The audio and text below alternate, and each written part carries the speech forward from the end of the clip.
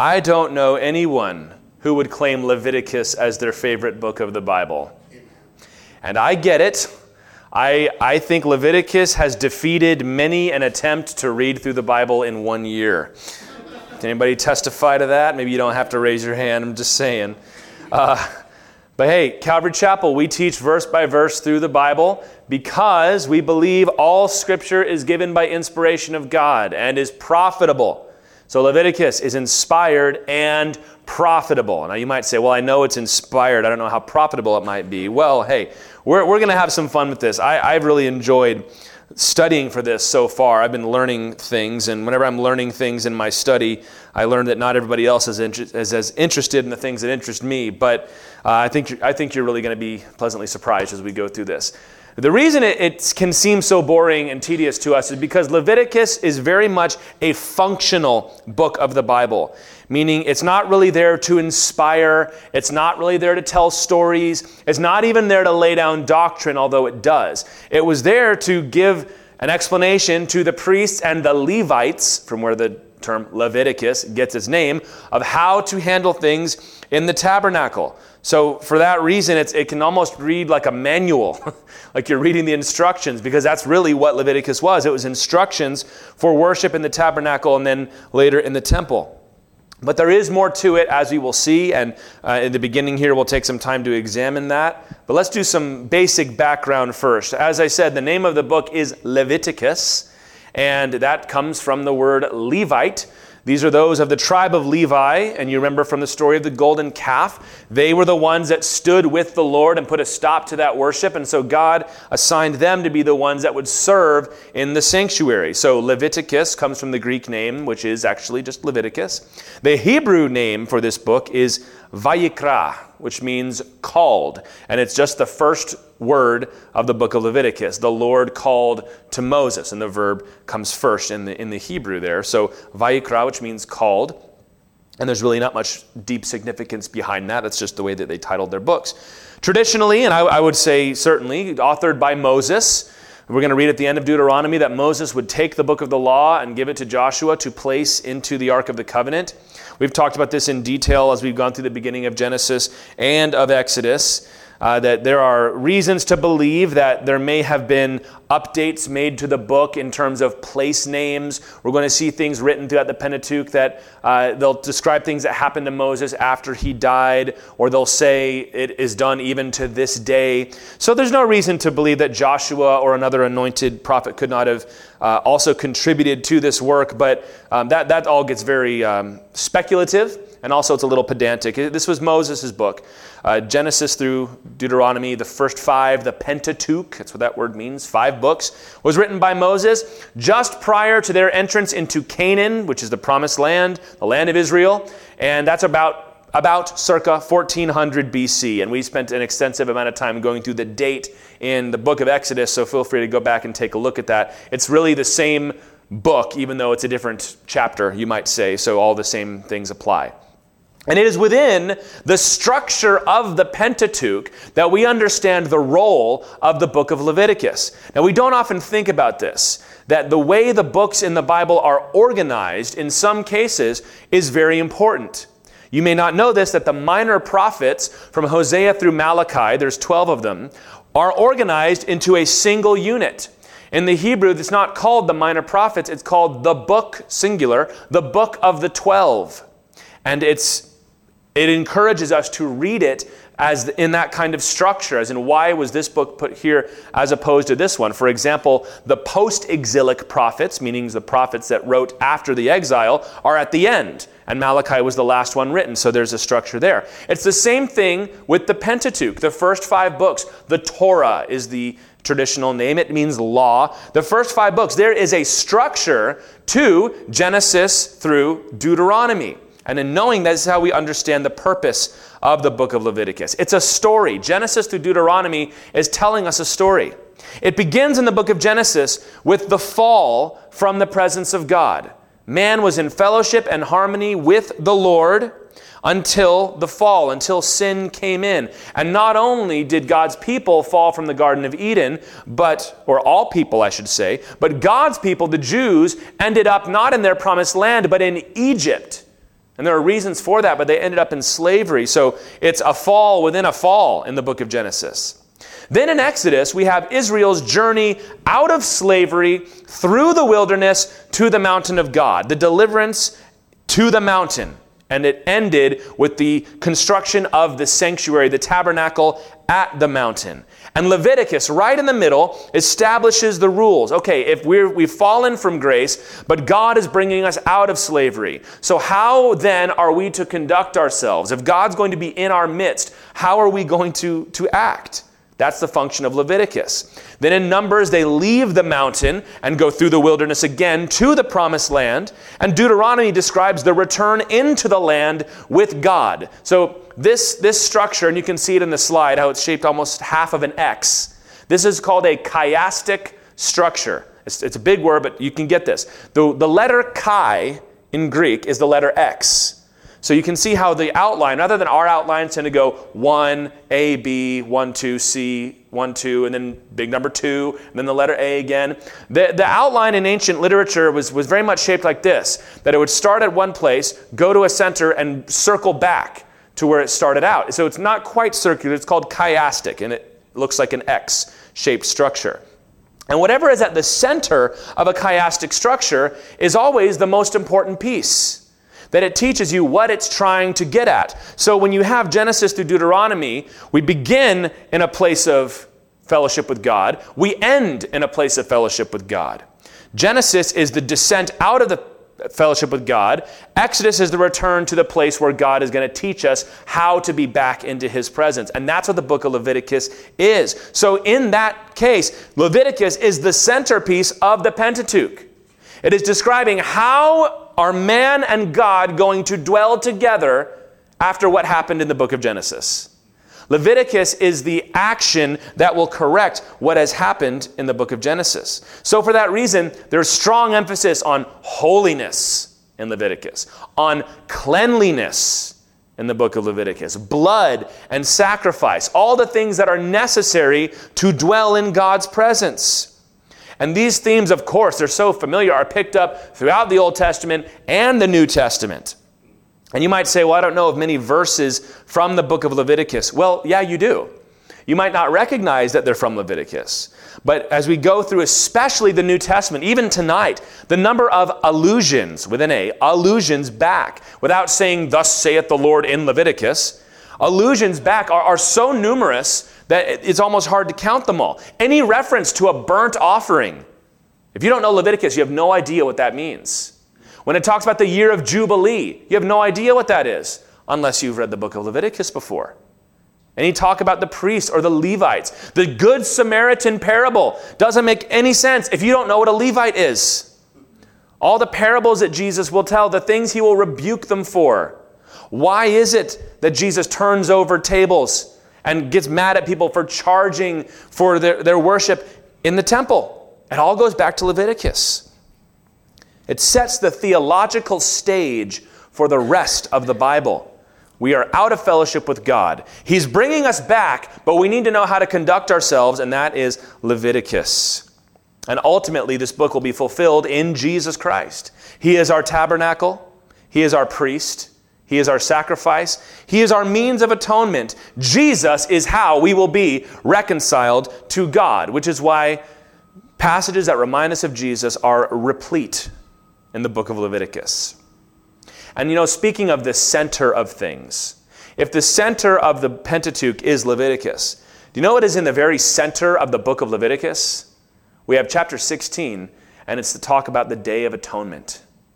When they would come and they would go into the Holy of Holies, and they would sprinkle the blood on the Ark of the Covenant and make atonement. And in fact, if you really want to break it down, at the center of chapter 16 is the declaration of atonement for the people. So the way the Pentateuch is structured, in the middle of it, you have Leviticus. In the middle of Leviticus is the Day of Atonement. And in the middle of that chapter is the blood being sprinkled for the forgiveness of sins. That's huge. That's the whole purpose of the Bible, isn't it? That we needed atonement for sin, and we learned that in Leviticus. So that's just a little taste. With that in mind, I hope you're a little more excited to study this book. There's going to be a lot of good instruction here, because all that is true, but it's still very much like a manual. But I hope you'll also be encouraged by it. And so to pick up where we left off at the end of Exodus, the last thing we see in Exodus is the building of the tabernacle. There is now going to be a dwelling place of God among men. God descends in glory upon the tabernacle. He dwells on the earth with man again. But this isn't the last verse of the book of Exodus, but it is one of the last verses. Exodus chapter 40, verse 35. When the glory of the Lord filled the temple, it says, Moses was not able to enter the sanctuary. Now, of course, this is a joyful moment, but it is important to recognize, in Genesis, they were not able to enter the presence of the Lord because of sin. And even now that they have created this sanctuary for the Lord according to His design, the moment His glory entered into it, they couldn't go in. So, the book of Leviticus answers the question, what now? If we're supposed to go into the presence of God, how are we supposed to do that? And we start in Leviticus chapter 1 with an explanation of what a burnt offering is. The Lord called Moses. So there's that title in Hebrew, Vayikra. The Lord called Moses and spoke to him from the tent of meeting. Get the scene in your mind. The glory, the Shekinah glory of the Lord, the cloud has descended on the tabernacle. He can't go in, and out comes God's voice, just like before on the mountain. Speak to the people of Israel and say to them, when any one of you brings an offering to the Lord, you shall bring your offering of livestock from the herd or from the flock. If his offering is a burnt offering from the herd, he shall offer a male without blemish. He shall bring it to the entrance of the tent of meeting, that he may be accepted before the Lord. He shall lay his hand on the head of the burnt offering, and it shall be accepted for him to make atonement for him. Then he shall kill the bull before the Lord, and Aaron's sons the priests shall bring the blood, and throw the blood against the sides of the altar that is at the entrance of the tent of meeting. Then he shall flay the burnt offering and cut it into pieces, and the sons of Aaron the priest shall put fire on the altar and arrange wood on the fire. And Aaron's sons the priests shall arrange the pieces, the head and the fat on the wood that is on the fire on the altar. But its entrails and its legs he shall wash with water. And the priest shall burn all of it on the altar as a burnt offering, a food offering or an offering of fire, with a pleasing aroma to the Lord. If his gift for a burnt offering is from the flock, from the sheep or goats, he shall bring a male without blemish, and he shall kill it on the north side of the altar before the Lord. So the north side would be the right-hand side as you walked into the tabernacle courts. And Aaron's sons, the priests, shall throw its blood against the sides of the altar, and he shall cut it into pieces with its head and its fat, and the priest shall arrange them on the wood that is on the fire on the altar. But the entrails and the legs he shall wash with water, and the priest shall offer all of it and burn it on the altar. It is a burnt offering, a food offering with a pleasing aroma to the Lord. If his offering to the Lord is a burnt offering of birds, then he shall bring his offering of turtle doves or pigeons. And the priest shall bring it to the altar and wring off its head and burn it on the altar. Its blood shall be drained out on the side of the altar. He shall remove its crop with its contents and cast it beside the altar on the east side in the place for ashes. He shall tear it open by its wings, but shall not sever it completely. And the priest shall burn it on the altar, on the wood that is on the fire. It is a burnt offering, a food offering with a pleasing aroma to the Lord. The first chapters of the book of Leviticus outline the different kinds of sacrifices that would be made in the temple. Remember, we're answering the question, how are we going to get in there? And there's a bigger question. How, if God is going to dwell in our midst, the last time God was in our midst, we got kicked out of Eden. So how is this going to work? And the first thing the Lord tells them is with offerings and sacrifices. Just like we see in Genesis chapter 4 with Cain and Abel. Immediately they began to do this. And the first three are the most basic offerings that you're going to see. The three that we're going to go over tonight, the burnt offering, the peace offering, and the grain offering is what we're going to go over tonight. And you are going to see these words repeated over and over again in the Old Testament, in the Psalms, in the history books, in the prophets. So you got to know what these are. And we start with a burnt offering. This was a non-occasional offering, meaning this didn't happen when something happened. There were prescribed times for it. So the first one is the burnt offering.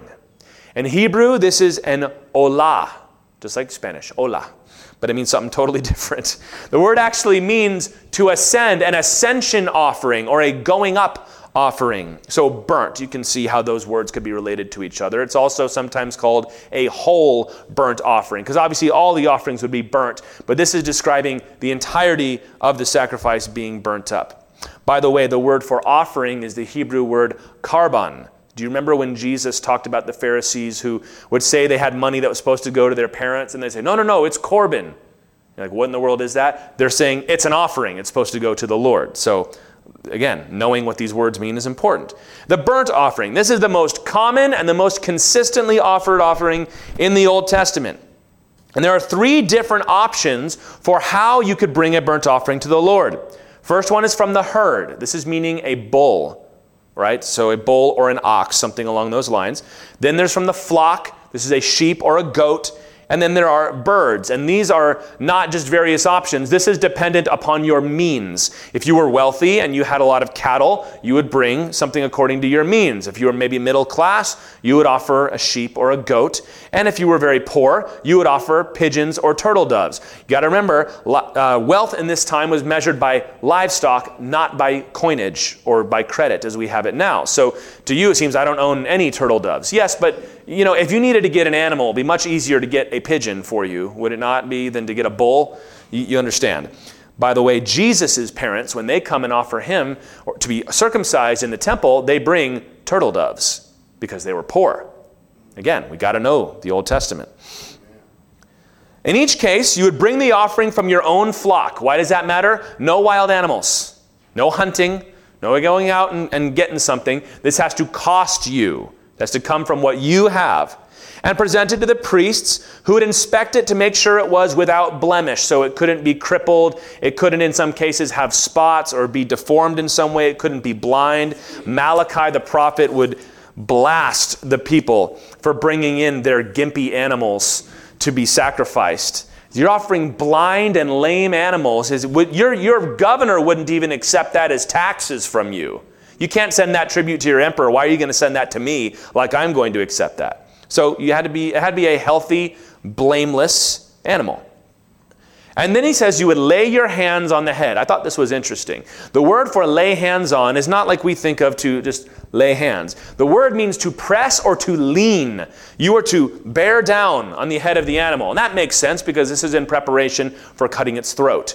So you need to get the picture in your mind. This is essentially holding this critter down. And you would then kill it. Notice, the one who kills it is not the priest. It's the one bringing the offering. You yourself would execute the lamb or the turtle dove or whatever it is. The priest would catch the blood in a bowl. Remember we read about the basins and the things that would be used. This is what it would be used for. They would catch the blood and it would be thrown against the side of the altar. Next thing you would do, not the priest, is that you would cut it up. You would quarter the animal, as it said. You would take the entrails and the legs out, and they were to be washed. Why is that? Well, not to be gross. Any kind of filth would not be allowed on the Lord's altar.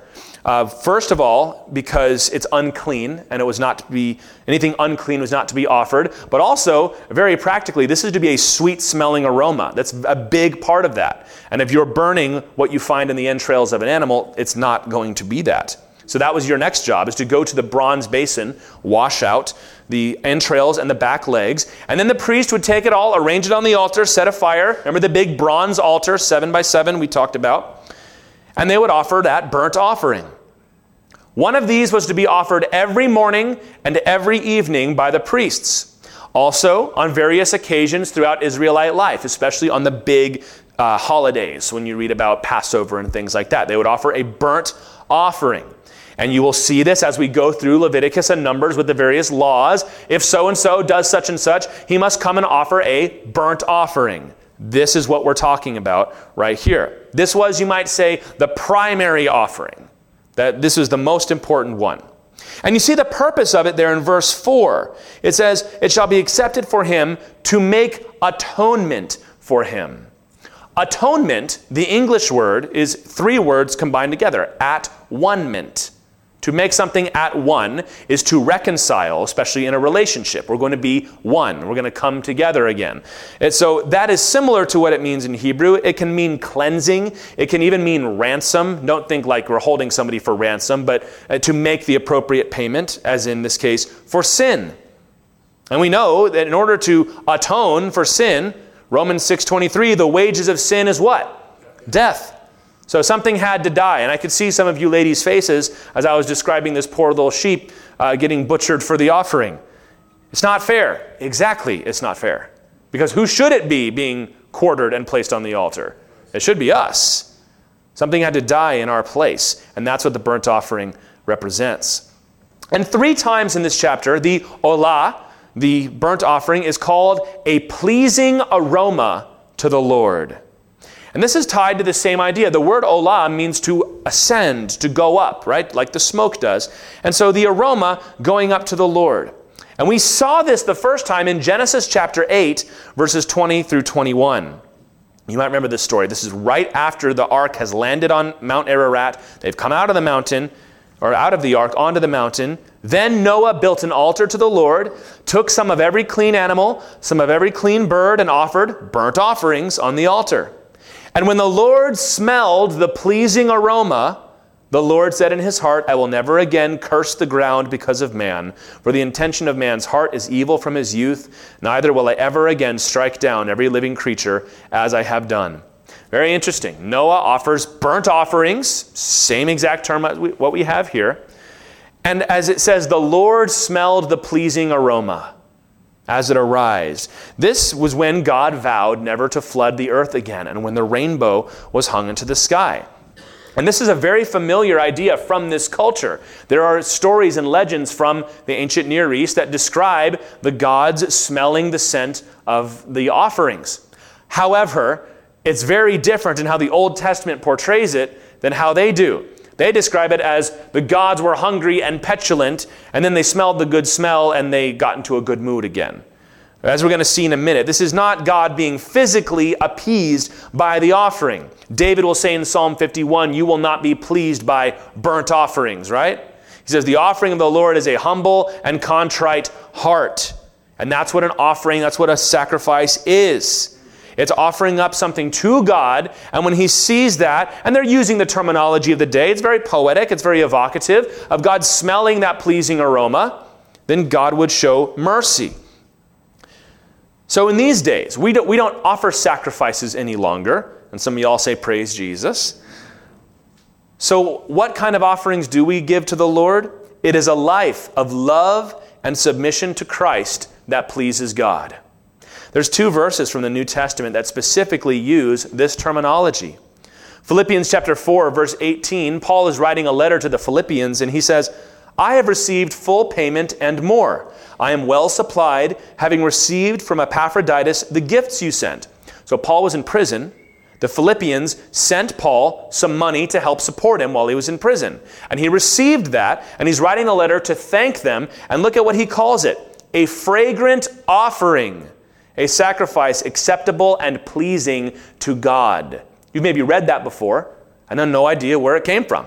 It comes from right here in the book of Leviticus. A fragrant offering, meaning you showing this kind of love to me, is the kind of sacrifice that makes God smile.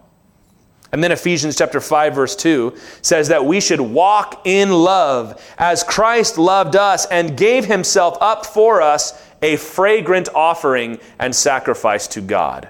Of course, the only sacrifice that God will accept is that of his son Jesus. That was the fragrant offering to the Lord. And Romans 12 tells us our whole lives are to be sacrifices to God. And the New Testament specifically draws out love, practical acts of love to each other as the kind of offering that God will accept. Right? That's why Paul will say things like, though I speak with the tongues of men and angels and I have not love, I'm just making a whole bunch of noise, right? This is why Samuel would tell Saul to obey is better than sacrifice. It's always been that way. In order to approach God, you need to have an offering to atone for your sins. And that is what Christ has provided. Read Hebrews chapter 10. We don't have time to get into it tonight, but he talks about how Christ's offering is better because the burnt offering, morning and evening, had to be offered every day. Christ was offered once And that covered everything. So this is the first major sacrifice offering of Leviticus, which is the burnt, or you might say the ascension offering. But burnt offering is a good name, and that's the one that we'll use. Chapter 2.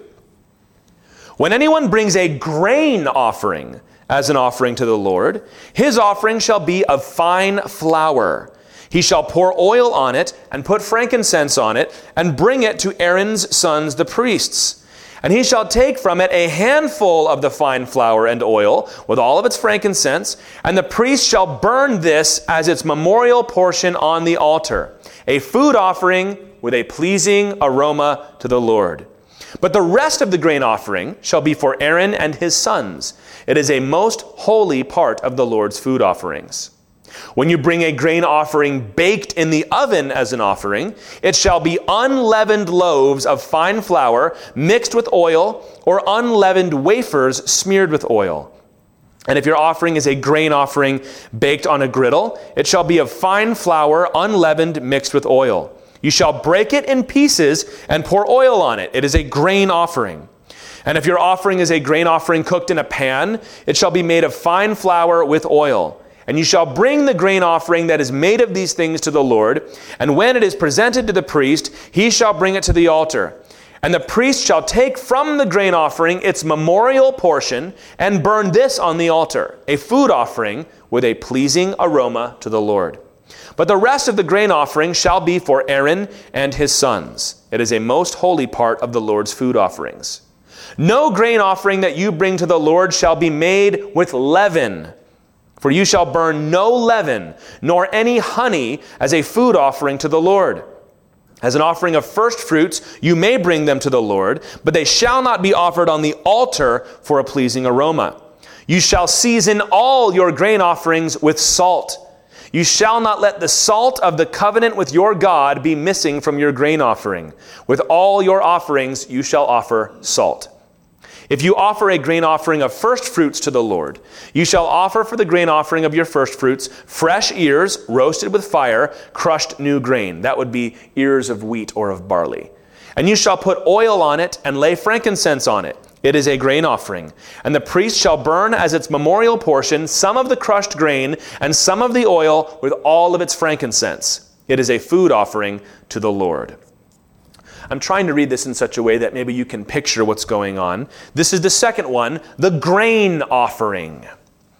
And the word for grain there is the word in Hebrew, it's a fun one, mincha. Try that, say mincha. There you go, I heard that. That's how you know you're getting it right. That word is also used in the Old Testament to mean tribute.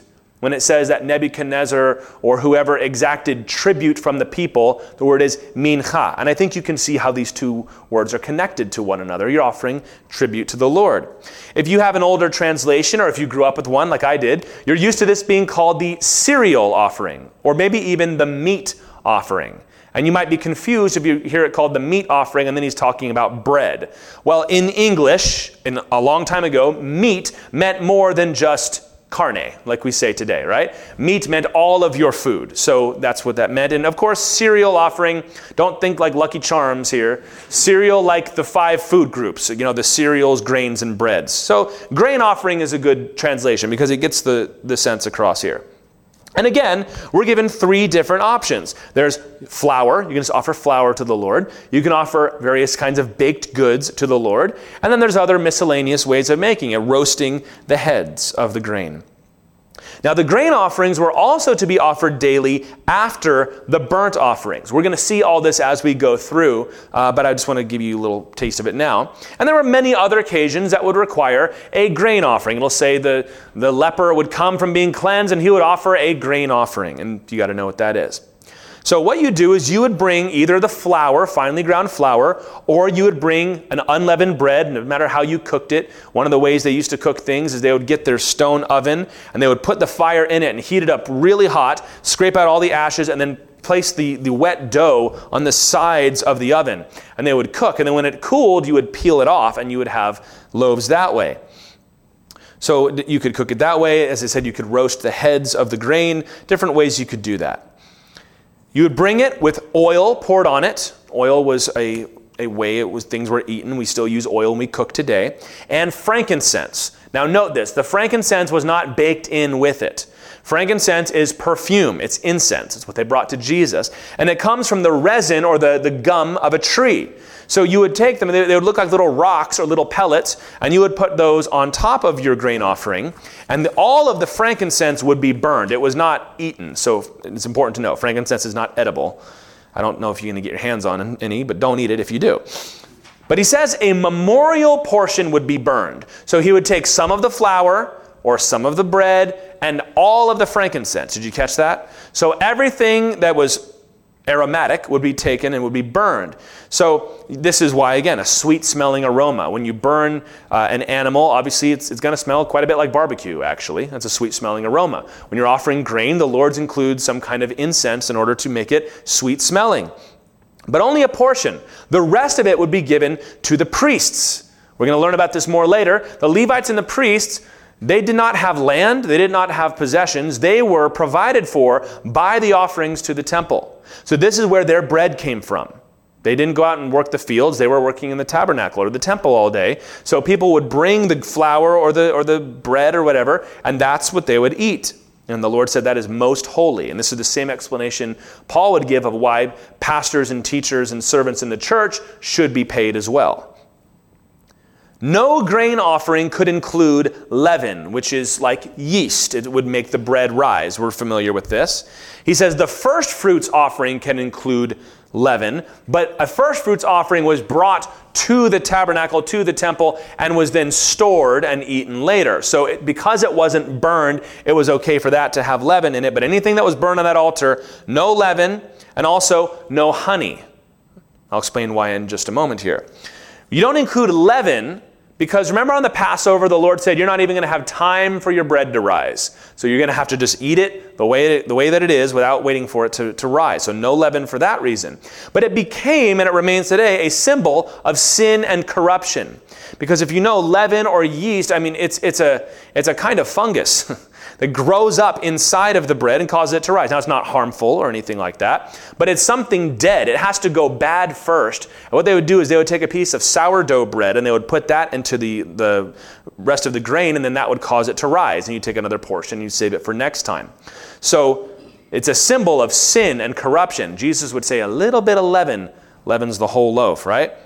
Honey also served the same purpose because the sugar in a honey, when it breaks down, could also cause the bread to rise. Not only that, and I don't know if this is definite, but honey was a very common offering that was lifted up in pagan temples and pagan ceremonies. It was used in witchcraft in a lot of ways. I'm not really sure why that is, but some people did bring that up, and that could be why the Lord prohibits that. Jesus said in John 6:35, I am the bread of life. Whoever comes to me shall not hunger, and whoever believes in me shall never thirst. I'm going to keep on coming back to this, but Jesus was our ultimate grain offering. Amen. With no sin in him at all. Hebrews 4:15, right? He was tempted just like we are in every way, but without sin. There was no leaven in our grain offering to the Lord. And again, 3 times it is said to be a pleasing aroma to the Lord. Rising up to heaven, going up to the Lord. And I'll keep coming back to this point too. Just as our ultimate grain offering, Christ, had no sin, no corruption, no death in him, we likewise are to live in such a way that there's no fragrance of sin, there's no corruption about us, that we need to prioritize as Christians, as disciples of Christ, that we are separate. We're not of this world. We don't have that same sin and corruption in us. All right. Now let's talk about salt. I was looking forward to this. I mentioned this in the book of Exodus, that this is an odd little thing that I've been wanting to chase down. Well, I did. And we're going to talk about this. Because in verse 13, you have this odd little verse where it says, all of your offerings shall be offered with salt, and you must not forget it. And you go, okay, why is that? What's that all about? You see the same thing in Ezekiel 43:24 when he's talking about the latter temple. He's talking about the kingdom of God, and he says, they will not forget the salt of the offering. So why are we making such a big deal about this? Well, in the Old Testament, salt, and the New Testament too, is used as a picture of preservation. That salt is a preservative. It keeps things from going bad. It also adds flavor, but I think preservative is the primary picture we got to get here. That God will use salt as a picture of his promises, as we will see. So in a sense, salt is the anti-leaven. Leaven is something that is corrupting and it's dead, but salt is something that preserves and allows things to continue. So no leaven, but always salt. Always that which is going to preserve. We also see then in Numbers chapter 18, verse 19, and in 2 Chronicles 13, verse 5, the Lord tells the priests and then David, he has made with them a covenant of salt. That's not a mistranslation. That's what it says. Well, covenant of salt, what is that all about? Well, the context of those verses is pretty clear. He's saying this is an everlasting covenant that's never going to end. So how is salt related to that? Again, salt is a preservative. Salt makes things last longer. And this is why in not only ancient Near Eastern culture, but even in Greco-Roman culture, salt was an important part of making covenants, making treaties, making alliances. Salt was part of it because salt was a preservative. It was a symbol that this is going to last forever. So when the Lord tells the priest, I've made a covenant of salt with you, he's saying, I'm not going to break it. When he tells David, I've made a covenant of salt with you, again, I'm not going to break it. So salt is a picture of preservation and even of eternity, the anti-leaven. Then you get to the New Testament, and it gets interesting. Jesus used this phrase 3 times. Salt is good, but if salt has lost its taste, how shall its saltiness be restored? He said this in Matthew, he said this in Mark, he said this in Luke. But in each of those books, Jesus uses that sentence in a different context. That doesn't trip me up at all. That just tells me that Jesus had some of his favorite phrases, and he used them on various occasions. And when his disciples wrote their books down, they remembered him saying things like that at different times. Kind of like how he would say, let he who has an ear hear. He would say, salt is good, but if salt lost its taste, how shall its saltiness be restored? In Matthew chapter 5:13, he's talking about persecution that will come, an enduring persecution. And then he says, you are the salt of the earth, and you are the light of the world, and you can't let the saltiness be taken away or the light be covered. So for there, salt is a picture of enduring persecution. You've got to let your testimony stand. In Luke 14, verse 34, he's talking about the cost of following him, that you must count the cost, carry your cross, and follow me. Then he says, salt is good, but if salt lost its taste, he says, if you lose your saltiness, you'll be thrown to the manure pile. So it's a picture of renunciation. To be a salty Christian is to have renounced the world and to be following Christ. Then in Mark, it gets very intense. I'm just going to read this one, Mark 9, 47 through 50. If your eye causes you to sin, tear it out. It is better for you to enter the kingdom of God with one eye than with 2 eyes to be thrown into hell, where their worm does not die and their fire is not quenched.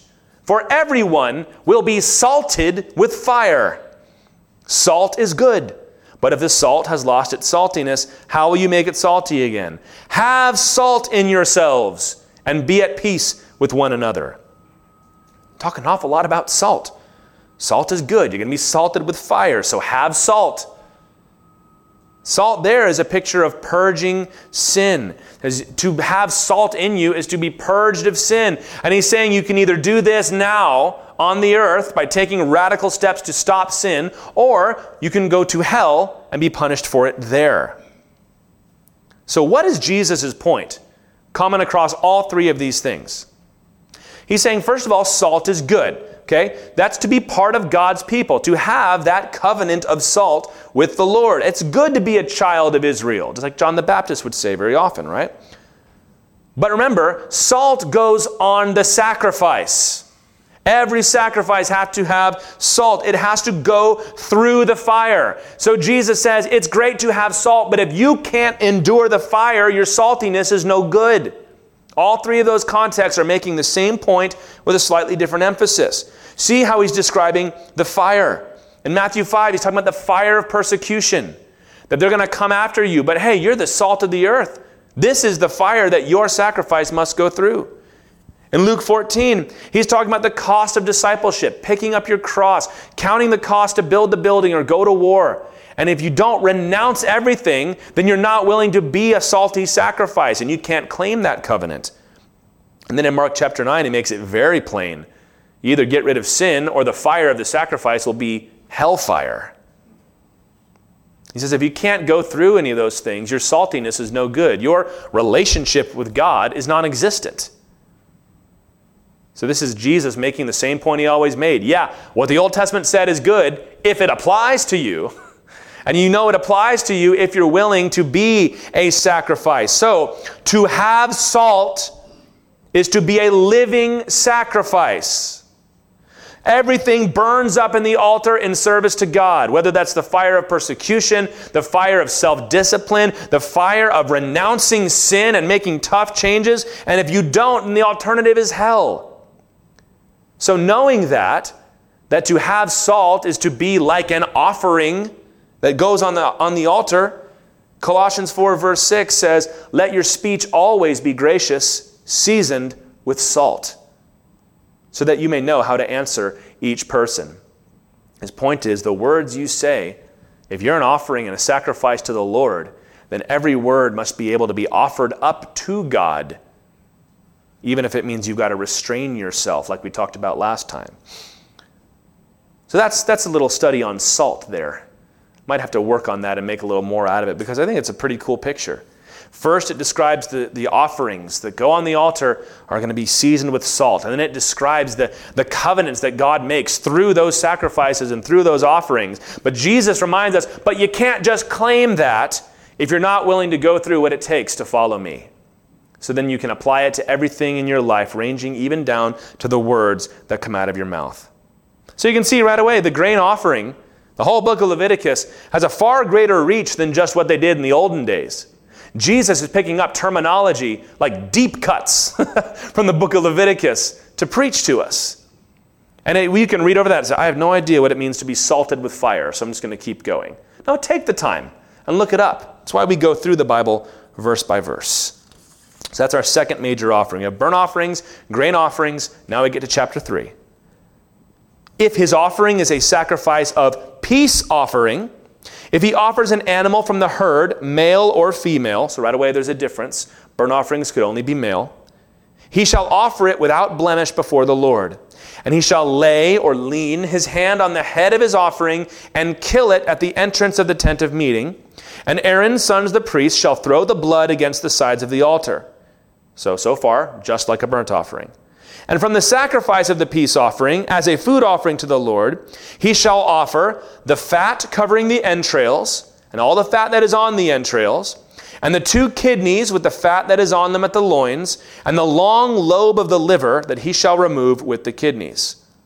Then Aaron's sons shall burn it on the altar on top of the burnt offering, which is on the wood on the fire. So we're tying these two together. It is a food offering with a pleasing aroma to the Lord. If his offering for a sacrifice of peace offering to the Lord is an animal from the flock, male or female, so a sheep or a goat, he shall offer it without blemish. If he offers a lamb for his offering, then he shall offer it before the Lord, lay his hand on the head of his offering, and kill it in front of the tent of meeting. And Aaron's sons shall throw its blood against the sides of the altar. Then from the sacrifice of the peace offering, he shall offer as a food offering to the Lord its fat. He shall remove the whole fat tail, cut off close to the backbone, and the fat that covers the entrails, and all the fat that is on the entrails, and the 2 kidneys with the fat that is on them at the loins, and the long lobe of the liver that he shall remove with the kidneys. And the priest shall burn it on the altar as a food offering to the Lord. If his offering is a goat, then he shall offer it before the Lord, and lay his hand on its head, and kill it in front of the tent of meeting, and the sons of Aaron shall throw its blood against the sides of the altar. Then he shall offer from it, as his offering for a food offering to the Lord, the fat covering the entrails, all the fat that is on the entrails, and the 2 kidneys with the fat that is on them at the loins, and the long lobe of the liver that he shall remove with the kidneys. And the priest shall burn them in the altar as a food offering with a pleasing aroma. All fat is the Lord's. It shall be a statute forever throughout your generations in all your dwelling places that you eat neither fat nor blood. So here we have the third. This is the peace offering. And the word for peace, you probably know it, is the word shalom, which means peace. It's the greeting and it's the farewell in the Hebrew language. You say shalom like you'd say hello. And it also means more than just peace. It also can mean like fellowship and community. It's a very rich word. And this one is distinct from the others. Like before, the bull or the sheep or the goat would be leaned upon. You're identifying yourself with this animal that is then killed. The blood would be thrown on the altar. This time, though, only the fatty portions of the animal are to be offered up on the altar. So he specifically says what's around the entrails, so the gut area, the fatty portion of the liver, the kidneys, and the tail for the sheep. This is what you'd call a broad-tailed sheep, because we think of the ones that have those little cotton balls for tails, right? There's something called a broad-tailed sheep that has a long, wide tail, almost looks like a fluffy beaver tail that hangs down to the ground, and it's actually a delicacy in some parts of the world. And some of them will get so heavy, like if it's a big prize broad-tailed sheep, that they would have to put little wheels on the tail so that they could drag it around. So you learned something today, just like I did. And these would be offered up to the Lord. The peace offering was specifically for times of celebration, for completing a vow. Do you remember when Paul had taken a Nazirite vow and was going to go to Jerusalem and was going to offer his offering? That's this offering right here, a peace offering. This is the only one we have where there is no sense of forgiveness or atonement. This is just to unite fellowship. Now you can see that in some cases this would have been done with a burnt offering, but itself is not done particularly to fix something that's wrong. Also unique is that a portion of the meat would go to the priests and the rest of it would go to the worshiper. So you're not burning the whole thing. You're only burning the parts that we already mentioned. You see this actually illustrated quite a bit in the first couple chapters of 1 Samuel. Elkanah goes with his 2 wives to the tabernacle and he offers a bunch of animals. He was a wealthy man and he distributes portions of the sacrifice to the family. And that's what we read about. Hannah always got a double portion over Peninnah. That's in 1 Samuel 1. Then in 1 Samuel 2, you have Eli's wicked sons, Hophni and Phinehas. And what they would do is they had this big fork that they would stick into the meat while it was boiling and pull it out. And they would say, well, whatever's on the fork is what God wants us to have. So they would take the fatty portions that were supposed to be burned for themselves. The fat of the offering was not to be eaten. And you say, well, who wants to eat the fat? Well, don't just think fat like we think fat. This is the best portion of the meat. Back then, meat was a delicacy. You didn't have it every day. This was a unique thing. So you'll read in the Psalms sometimes about the fatness of the land, or that they shall eat the fat. That's describing the best parts. This is the filet mignon. So the priests in Eli's day were sick of only getting the lean portions, and they wanted the good bits. But they were not to eat the fat, nor was the blood to be eaten. Genesis 9:4, when they came off the ark, again, the Lord told them, do not eat or drink the blood of an animal. Remember, this doesn't mean don't have a raw steak. This means the blood needs to be drained and it needs to be properly cleaned, and you don't engage in any of those gruesome blood-drinking rituals that the pagans would do. But this was a wonderful thing. A peace offering, a shalom offering, is a picture of having communion with God. The priest has his portion, God has his portion, and I have my portion. And when I go home and I eat this sacrifice, I'm sharing a meal with God.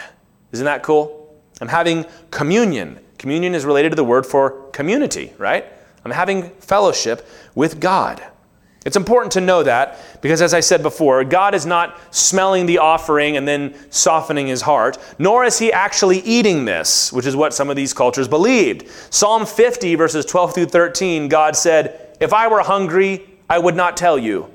For the world and its fullness are mine. Do I eat the flesh of bulls or drink the blood of goats? Some have speculated that psalm might actually have been sung during a peace offering to remind the offerer, God isn't eating this, it's symbolic. We're not supposed to think of God in carnal ways like that. There's no magic here. There's no paganism here. It's a spiritual act of fellowship with God. This is why, in the New Testament, Paul forbids the churches from eating the sacrifice meals at pagan temples. Because they had the same thing. If you go to the temple of Artemis, or you go to the temple of Zeus or Hercules, wherever it was, you would offer a sacrifice, then you would eat a portion, and you're having fellowship with the gods. Well, Paul says in 1 Corinthians 10, I'm going to read now verses 18 through 21. When he's talking about this, he says, "Consider the people of Israel. Are not those who eat the sacrifices," specifically the peace offering, "participants in the altar?" What do I imply then? That food offered to idols is anything, or that an idol is anything? No. I imply that what pagans sacrifice, they offer to demons and not to God. I do not want you to be participants with demons. You cannot drink the cup of the Lord and the cup of demons. You cannot partake of the table of the Lord and the table of demons. So Paul is saying, I don't want you to go through this kind of ceremony with some demon. Come on, idols aren't real, Paul. You don't think that Zeus is real, do you? He goes, no, but this is some serious pagan, magical, witchcraft type stuff, and I don't want you doing that. Now, what he'll say later is what they would do at these temples is they'd offer the sacrifices, and if nobody was there to eat it, you could buy it at a discount in the market. And what Paul will say later is, I don't care if you buy that. You don't ask where it comes from. Who cares? But he says, but I don't want you going in and participating in the ceremony. I don't want you sitting there, oh, well, I don't believe in Zeus, so whatever, it doesn't matter. He goes, no, it kind of does matter. This is a demonic thing. There's a fellowship that happens. Just like he said, there's fellowship between God and those who eat the peace offerings in the temple. Which brings us to some incredible conclusions about the communion meal in which we share. It is good to remember that we no longer serve the shadows of the old covenant. So these sacrifices are nothing that you or I have ever done or anybody living has done, because there is no temple or tabernacle today. John 1:14, when it says the Word became flesh and dwelt among us, you could translate that, the Word became flesh and built his tabernacle among us. He tabernacled among us. Jesus is our holy place. And in fact, 1 Corinthians 6:19 says that the Spirit of God dwells in us. We are God's holy place. So we don't need to go to some special temple to meet God. You don't even need to come to this building and meet God. Jesus was also the only sacrifice we need. He was the sacrifice to make an end of sacrifices. You don't need any more. We don't need bulls and goats. And so now, when we come to the table, we're there to remember. That's what Jesus said at the Last Supper. Do this in remembrance of me. It's kind of heartbreaking, isn't it, that Jesus is about to go to the cross and he tells his dearest friends, remember me. To which we would say, Lord, how could we forget? But you know how weak we are. Not only that, but we were told in the book of Leviticus not to drink the blood.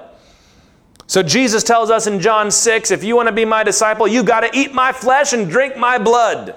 And they go, this man is out of his mind. And he might be possessed, telling us to eat his flesh and drink his blood.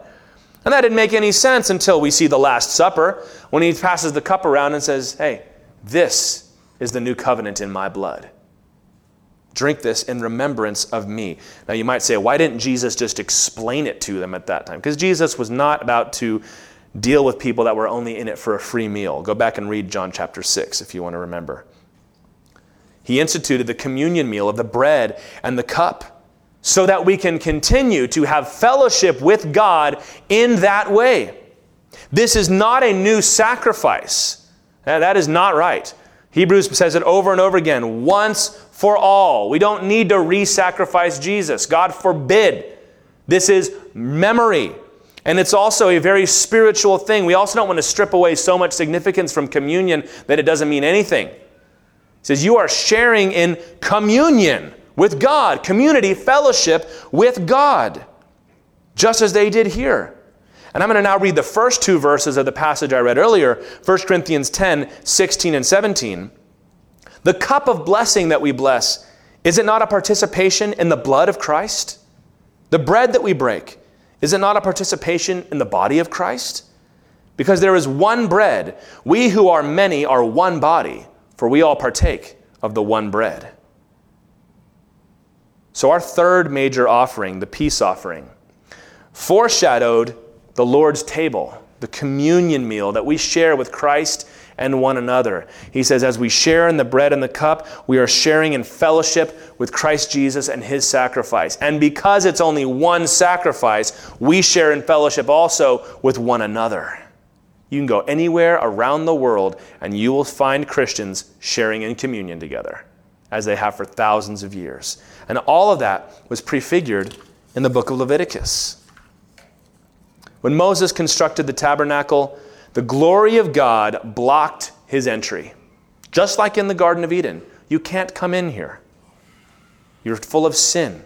You must be atoned for. But immediately, the first thing God did was speak out these words of sacrifice that would open the way to entry. And we're not done. We're going to continue over the next several weeks. And it's not really until we get to chapter 16 that we're going to see it brought to its completion. But all those offerings foretold the ultimate sacrifice in Jesus that would open up the way to, as Paul says in 2 Corinthians, unveiled fellowship with God, which we experience even now. What you see from this is that God is gracious and God is loving because he was the one that spoke out to tell Moses how they could approach. He was the one that sent his son to die for us while we were still sinners, to invite us to come into his presence covered by the blood. The only pleasing aroma to God was that of his son offered on the cross. So now, through Jesus Christ, your life can be a pleasing aroma to the Lord. For this reason, we have an obligation to offer up ourselves as living, holy sacrifices, seasoned with salt, and offered up with joy.